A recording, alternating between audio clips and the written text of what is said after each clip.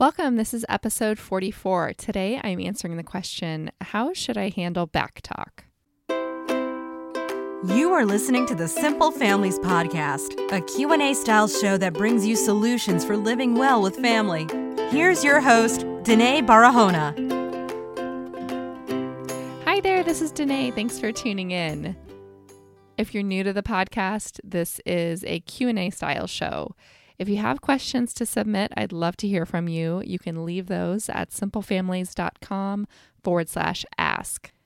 If you're looking for more support, I do offer one-on-one coaching. You can find out more about that at simplefamilies.com/coach. Today on the podcast, I'm taking a question from Thea in Leadville, Colorado. Thea writes that she has two boys, ages 4 and 2. Here's her question. I was wondering how you handle talking back or rude talk.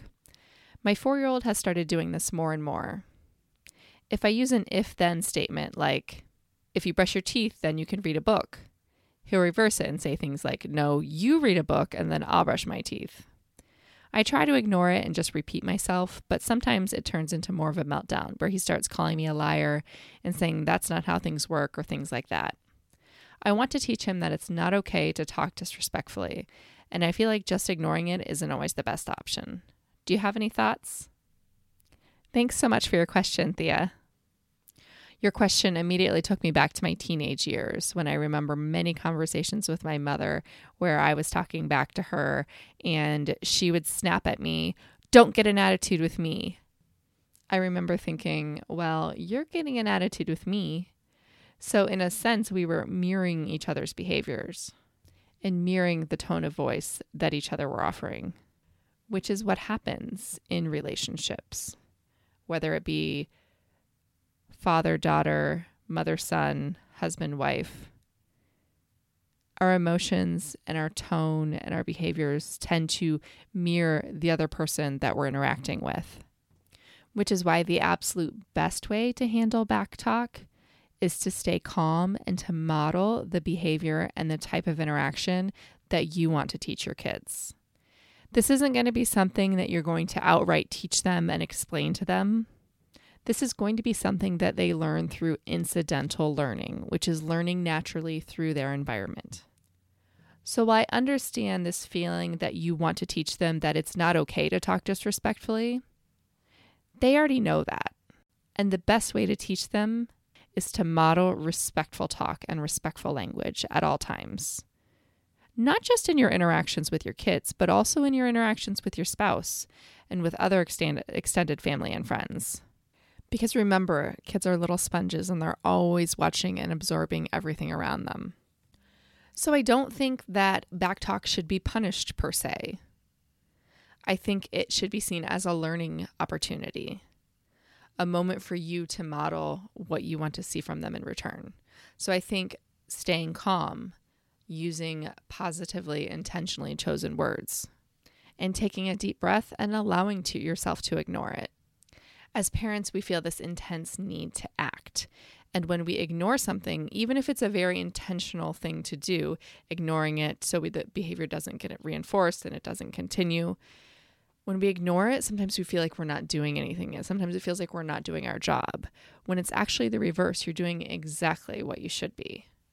So if you're purposefully ignoring a behavior of your child's, feel good about that. Know that you are actively doing something, even if it doesn't feel like it.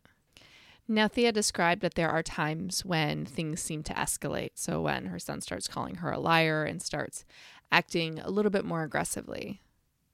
In these situations, I would recommend a type of timeout for both parties.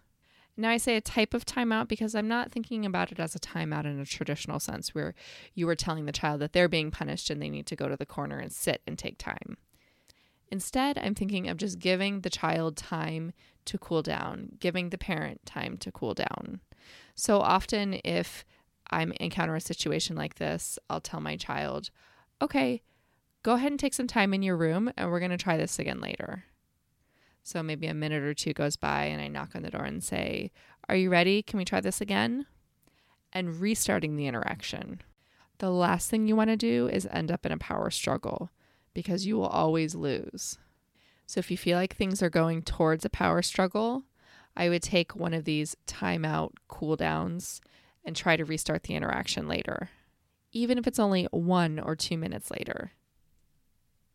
So the takeaway for today is to keep your cool. The most important thing for you to do is to model this calm and intentional behavior. And if you feel like you're losing your cool, or if your child is losing their cool, don't be afraid to step away and take a time out for a minute or two and to try the interaction over again.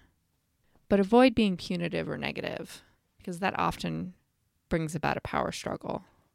Remember, our kids are not trying to be mean or vicious towards us. They're just trying to figure out what the best way to get their needs met are. Thanks for tuning in today. If you want to stay in touch with Simple Families, go to simplefamilies.com, click Get Started, and you will get a free ebook and you'll stay in touch with the email updates. That includes what's going on the blog, on the podcast, and in the community. Thanks for tuning in.